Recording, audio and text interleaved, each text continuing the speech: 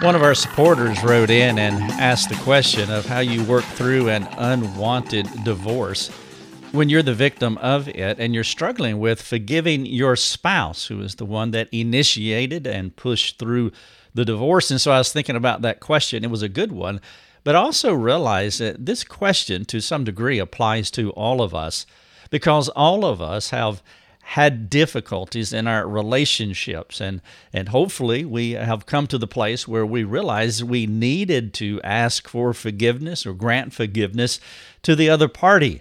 And you know that, well, that's difficult to do. Of course, when you're talking about an unwanted divorce, that's probably about as difficult as it can be.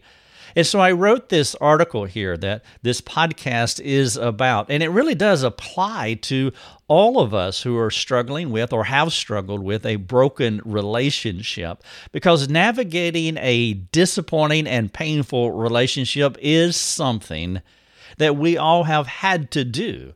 And as the Lord gives us more days on this planet, we probably will have to do it again. And though you can bounce back quickly from some of these strained relationships, there are other relationships that are broken, and they will require more work. And so in this podcast, I am responding to our supporter who went through an unwanted divorce and is struggling with forgiving his wife. I want to share with you the question that he wrote to me, and then you'll have a pretty good grasp of where I'm going in the podcast. But I do want to say this, even though I am writing to him and his wife is the one that initiated the divorce, if the tables are flipped and you are the wife or the ex-wife and you did not want the divorce, this applies to you.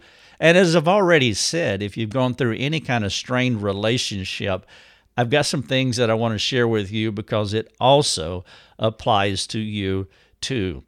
Now, if you do have a question that you want me to work through something, it doesn't matter if you're a supporting member or not. It's great that you are, but everybody can't do that, and I understand.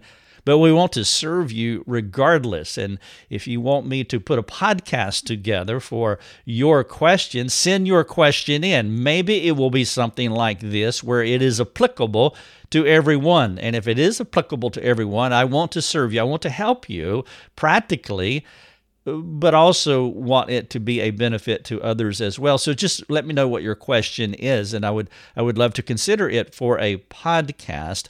I want to thank Bruce. I met Bruce at a restaurant today as I was meeting with someone else. Bruce has been a long-term supporter of our ministry, and he asked the question. He said, when are you going to be doing another conference? And I said, well, somebody will just have to ask. Now, we do have 4 others that are slated in various parts of the country this year, but if you do want me to speak, whether it's locally here in Greenville, South Carolina, or anywhere else for that matter, all you have to do is ask. And then someone else, I had a note passed along to me, and it was really encouraging, and I was curious about it. And I'm going to tell you up front, I'm going to butcher this lady's name, and I'm very sorry about that. But her name is Siobhan. Siobhan is Siobhan, and I'm very sorry for butchering that. But she was sharing our ministry with a friend of hers, and she said this ministry is something that I follow. Rick Thomas is also a counselor, but his material is amazing, and it has helped me and helped shape my career. I'm curious as to what your career is, Siobhan.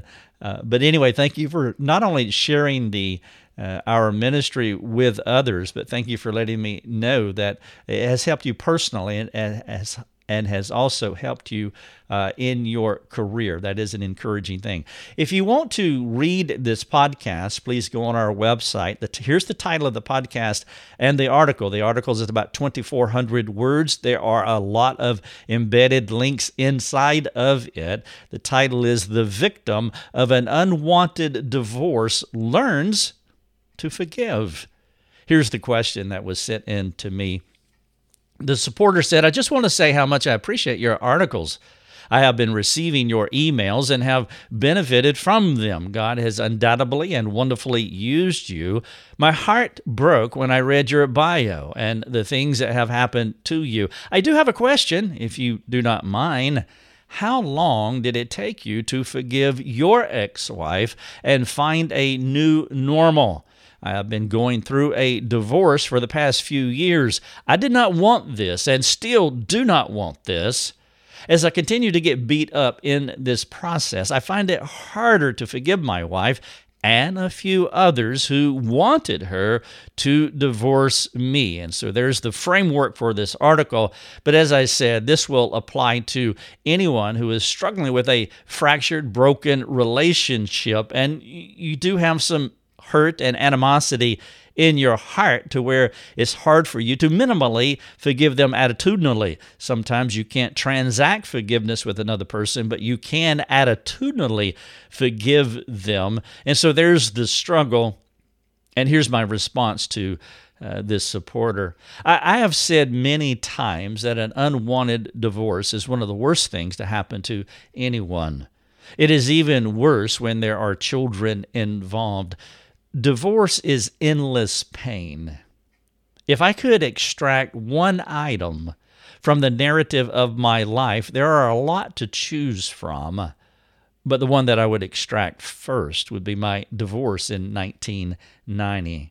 And so in this podcast, I am speaking to those who did not want a divorce while realizing that there are others who do not see dissolving their marriage as a bad thing. I'm not speaking to you. They see it as a necessary result, and I won't get into what that could be, but I know that there are others they would not call their divorce an unwanted divorce. And so their narrative is different from what I'm describing here and from what this person is experiencing. The truth is, there is nothing you can do to make it better. Not initially, other than riding the emotional and mental wave of time until you learn how to conquer the spiritual battle that is waging against your soul. That victory will come through Christ. It will cost you dearly, and it will take time. There is no medication. It is painful, and the only way to survive well is to persevere in your suffering. You cannot make the pain of divorce go away quickly. And even after you get back to normalcy, which is what you're asking here, you will walk with a limp. As the memories come spontaneously, randomly, and unannounced, your greatest enemy at this point is time. I remember as I looked at the second hand on the clock, it seemed as though the second hand was stuck. Time dragged, and I tried to distance myself from my problems. I distinctly remember the 6-month mark after my wife left with our 2 little children. I told the Lord that if the next 6 months are going to be like the past 6, I will not make it. And I can visually see the place where I was standing. It was in Hattiesburg, Mississippi, geographically, where I was standing, where I made that comment. The pain was too high, and the grief was too deep. Ironically, I couldn't figure out where to locate the pain, the hurt. I felt for it, literally, physically, looking for it with my hands, but I could not find it.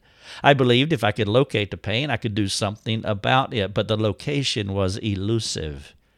And then one day, it dawned on me where to find the pain. It was in my chest.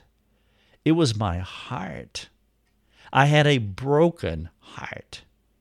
That was when I realized there was no quick solution for what was ailing me. When I breathed out, it hurt. When I breathed in, it hurt. Every breath I took was painful. There was no escape, and suicide was not an option. Now, what I have described to you is the hard part.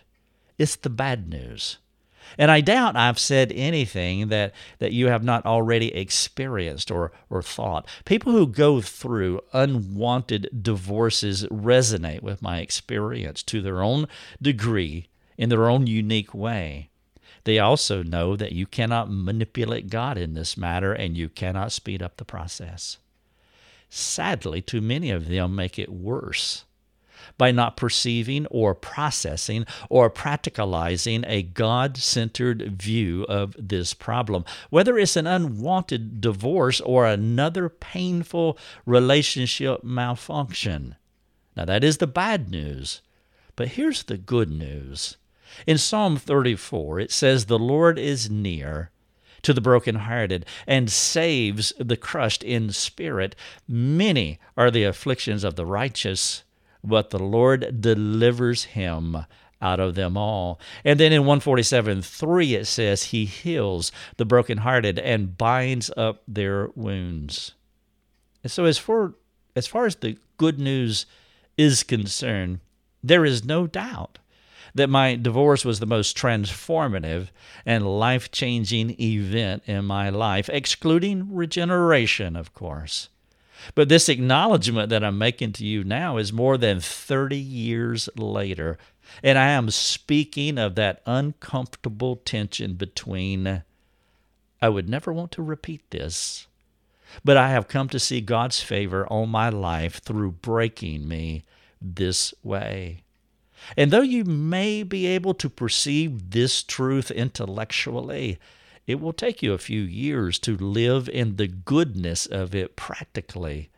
The redemptive benefits of divorce should far surpass the negative experience of it.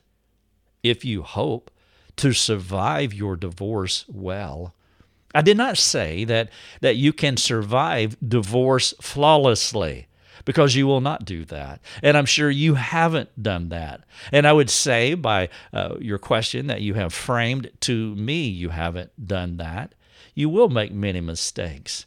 I imagine that you have already made a few. You will say and do regretful things. You'll have episodes of failure too. Correctly navigating a divorce is like walking through a car wash without getting wet. To my recollection, I quit God 487 times. I walked away from my faith, at least in my mind, over and over again. I was up and then I was down. And when I was not up or down, I was sideways. Divorce is total disorientation of the mind, to where there are times when it seems as though the good Lord has left you too. And that's what Job said in 23. He said, "Oh, that I knew where I might find him, that I might come to his seat. Behold, I go forward, but he is not there, and backward, but I do not perceive him. On the left hand, when he is working, I do not behold him. He turns to the right, but I do not see him." For me, it was a triple loss. I lost my wife, I lost our 2 little children, and the Lord seemed to be gone too, because he wasn't listening. As one of my favorite country artists, Hank Williams, Sr., that is, he said in his song, "I am so lonesome I could cry." But in time, the Lord did reorient my thinking. And though he was always there and always working in ways that were too deep for me to sense, I was not feeling it. I was lost, but God was not. He was guiding me while crushing me at the same time. There's a precedent for this. Isaiah 53:10, it was the will of the Lord to crush him, Jesus Christ. And Job said in 23 again, he said, "But he knows the way that I take. And when he has tried me, I shall come out as gold." You might not perceive the Lord's guiding hand in your life too.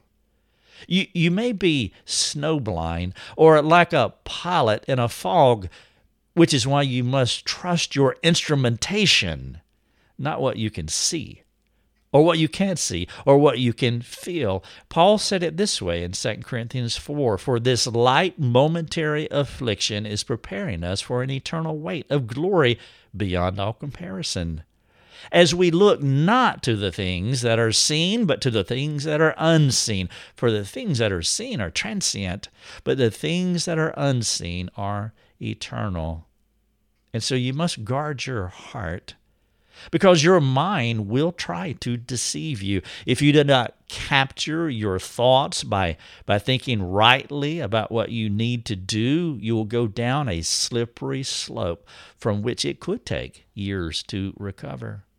There will be strongholds developing in your mind, and bad habituations will control your life. I want to give you a few of these, not an exhaustive list, of captivating strongholds that can take your mind and take you down a slippery slope. Here's a short list of things that can happen if you don't guard your heart. 1, self-pity. 2, victimization. 3, hatred and other forms of anger, and there are many. 4, apathy. 5, bitterness. Also revenge. 7, guilt. And then the last one in this short, non-exhaustive list is unforgiveness. And so I want to speak to the last one for the remainder of this podcast because, well, 1, it's the biggest of all, but it is also one that was highlighted in the question that was sent to me. If you do work through unforgiveness by coming to practical peace about your divorce, the other sin patterns that I've listed here, they will not have as much or any power over you. Unforgiveness, in my view here, is the biggest one of all. And I say if you can come to the place of practical peace, and I say practical peace because it has to be functioning and applicable and real life, real to your life in a practical way, measurable, observable, not only experienced by you, practically speaking, but other people will see a heart of forgiveness as they hear you talk about what has happened to you. I trust that you can hear that in my voice as I talk about this horrific time in my life. I don't feel unforgiveness in my heart. Though she has never asked for forgiveness for what happened, I don't feel that. And so attitudinally, I'm not under the control of what happened, and that does tend to release these other things: self-pity and victimization and hatred and apathy and bitterness and revenge and guilt. I would say in an affirming way that all of those things are gone too. You see, an unforgiving person is an entitled person who doesn't understand the gospel. Unforgiveness creeps into our hearts when we see other people as bigger sinners than we are, which is one way to say that. Or you don't see them receiving a just penalty for their actions. This trap is easy to fall into when you compare yourself with them, which is what self-righteousness is. The unforgiving person doesn't factor in how we're all guilty before God, regardless of our sin list. I have an article here that I would encourage you to read it. It's called Revenge: When Evil Comes to You. And it's part of the story of how I processed my sister-in-law murdering my brother as she shot him 5 times with a pistol, killed him in 1997, in April of 1997. And I wrote an article about that, and I've written other articles about it as well. But when you start thinking about other people who we could tend to believe that they're a worse sinner than I am, this article will benefit you. It was easy to compare my wife's adultery and subsequent pursuit of divorce as worse offenses than my sinful contributions to the marriage. It was this self-righteous stance of my heart that perpetuated my misery, though I didn't realize it at the time. I thought my chief misery was because of what she did to me. My main difficulty was how I played, quite honestly, the victim card. even though I would say that I was unwittingly doing this, but that is what I was doing. The victim card said her sin was worse than mine, and I'm suffering more than her. Now, at the core of my being, I believed I was more right than she was. You could say I was more righteous than she was. And to make things worse, she apparently was doing better than I was. And so when you have a person who, in your view, has done the worst sin, and then you watch them as they are doing better, you will probably play the victim card. And so from a practical sin comparison perspective, it was easy to make a case as to who was more righteous. From a practical sin comparison perspective. And that was how I spun things, at least in my mind. Though our sins may be different consequentially, that is not the whole truth that I had to consider. And so I want you to make that distinction as well, because where we tend to focus on is the consequences of our sins. And consequentially, her sin was worse, if you want to go there. But that's not how you're going to get better when you think about the consequences of sin. There was another truth to factor into my mess. It is this: we all are equally guilty before God, regardless of the length of our sin list or the consequential impact of our sins on others. As long as you see your ex-spouse as a worse or bigger sinner than you are, the more you will be resisting the Lord's empowering grace in your life, because God resists the proud. This truth that I'm sharing with you was the hardest of all. Honestly, and I'm being honest here, I didn't want to let go of my rightness. And let me define that word. I didn't want to let go of my self-righteousness. Let's assume you and your ex-wife are in heaven at some future date. Would you be able to tell the Lord Jesus that she was a bigger sinner than you were on earth? Lord, she was a bigger sinner than me. You're not going to do that. And as much as we want to compare ourselves to other people, it is an unwise play. Or as Paul said, it is a person without understanding. 2 Corinthians 10:12, he says this: not that we dare to classify or compare ourselves with some of those who are commending themselves, but when they measure themselves by one another and compare themselves with one another, they are without understanding. The King James Version of this verse says they are unwise, which means you're a fool. In Matthew 18:33, Christ said this when he was telling the story about the person who was forgiven 10,000 denarii or whatever it was, and then he would not forgive the person who owed 100.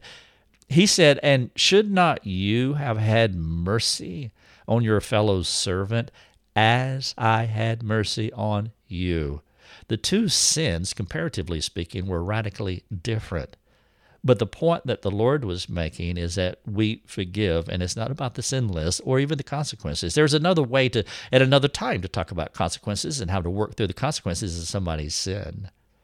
But what the Lord did is he took away everything that was dear to me, except for one thing. There was something he did not take, and I was not going to let it go. It was my righteousness. I spun it as me being less guilty than she was. And I made an airtight case for who the biggest sinner in the room was in our relationship. Meanwhile, she moved on while I chose to wallow in my righteous victimhood. It took me a long time to figure out how that kind of thinking was perpetuating the other 7 deadly sins in the list that I gave you while keeping me in spiritual bondage. It was like a self-inflicted gunshot, repeatedly. In Job 42:10, the verse says, "And the Lord restored the fortunes of Job when he had prayed for his friends. And finally, 4 years later, I called my ex-wife and I asked her to forgive me for being a jerk in our marriage. And I said more than that. I was not perfect, and I knew it. Consequentially, her sins were worse than mine, if you want to go there. But when we both stand before the Lord, that will not be the issue, and it will not be my argument. And though she did not ask me to forgive her then or now, the Lord did unlock my heart and released me from the self-imposed bondage that I had placed myself in because of my lack of attitudinal forgiveness. Attitudinal forgiveness is between you and the Lord, not between you and the other person. You can forgive them in your heart, even though you may never transact forgiveness transactionally. Your ex-wife may never ask you for forgiveness for what she did to you, but you can still be free from what she did to you if the Lord changes your attitude toward her. But if you choose to fixate on the unfairness and the raw deal, no matter how true it is, I'm not minimizing that, would never do that, you will not imitate a forgiving Jesus, but you will continue to deteriorate into a person who believes that you deserve better. It's a well-worn cliche, and the last thing I want to do here is cliche you, but it's true. You and I are doing better than we deserve. There's a powerful passage of Scripture about this idea of forgiveness, talking about imitating the forgiving Jesus. It's in 1 Peter 2. There's a passage there. It starts in verse 18 as far as the paragraph is concerned and goes through 25. I'm going to give you 22 and 23 here. It says that Jesus committed no sin. Neither was deceit found in his mouth. When he was reviled, he did not revile in return. When he suffered, he did not threaten, but continued entrusting himself to him who judges justly. And though I did not read a couple of verses back, it says that we are called to walk in his steps. And I just outlined some of the steps of Christ. And one of the steps that I want you to see in this passage is he kept entrusting him to him who judges justly. As you move past what she did to you, there will be empowering favor on your life. You will experience a more in-depth work that the Lord wants to do in you. God is for you. He is working on your behalf. Ask him to release you from her actions toward you. The title of this podcast is The Victim of an Unwanted Divorce Learns to Forgive. I've been addressing a person, an individual, a supporting member, who wrote in and asked how to work through forgiveness of his ex-wife, and he's on the receiving end of an unwanted divorce. And what I've shared with you just now, it will benefit you no matter what kind of disappointing relationship that you are in. If you get the gospel at this point of forgiveness, you can be free from what they have done to you, regardless of what they do in return, as far as, say, like they never transact forgiveness. I also have a link here. I wrote a book a couple of years ago. It's called Suffering Well, How to Steward God's Most Feared Blessing. There's a link here in this article, and I would love for you to get that book, or just go to our store. Just go to our store or type in Amazon, Rick Thomas Suffering Well. Those 4 words in Rick Thomas Suffering Well. And it's an autobiographical journey where I unpack these thoughts that I'm sharing with you now, plus a whole lot more in that book. We've had hundreds and hundreds of people that have read that book, and they have truly benefited from it. And it has become a gift for many people as they have shared it because the Lord has chosen in his mercy to me to use that book. Now, also in people's lives. Now, also I have some questions questions here that I would love for you to work through. I'm not going to share them in this podcast because we're done now, but I would love for you to go to the call to action part of this article. It's at the bottom, and read the questions. And one of the key things that I would want you to do is to find somebody to walk with you through this. And if you need to talk to somebody, if you need to talk with us, we do have our free community forums that are brought to you by our supported members. And so you can go there as well and ask your question. Thank you for listening. Your Daily Drive is a production of rickthomas.net, a global community that is seeking to live more productive and inspiring lives. If you'd like to learn more about our community, please go to rickthomas.net. rickthomas.net.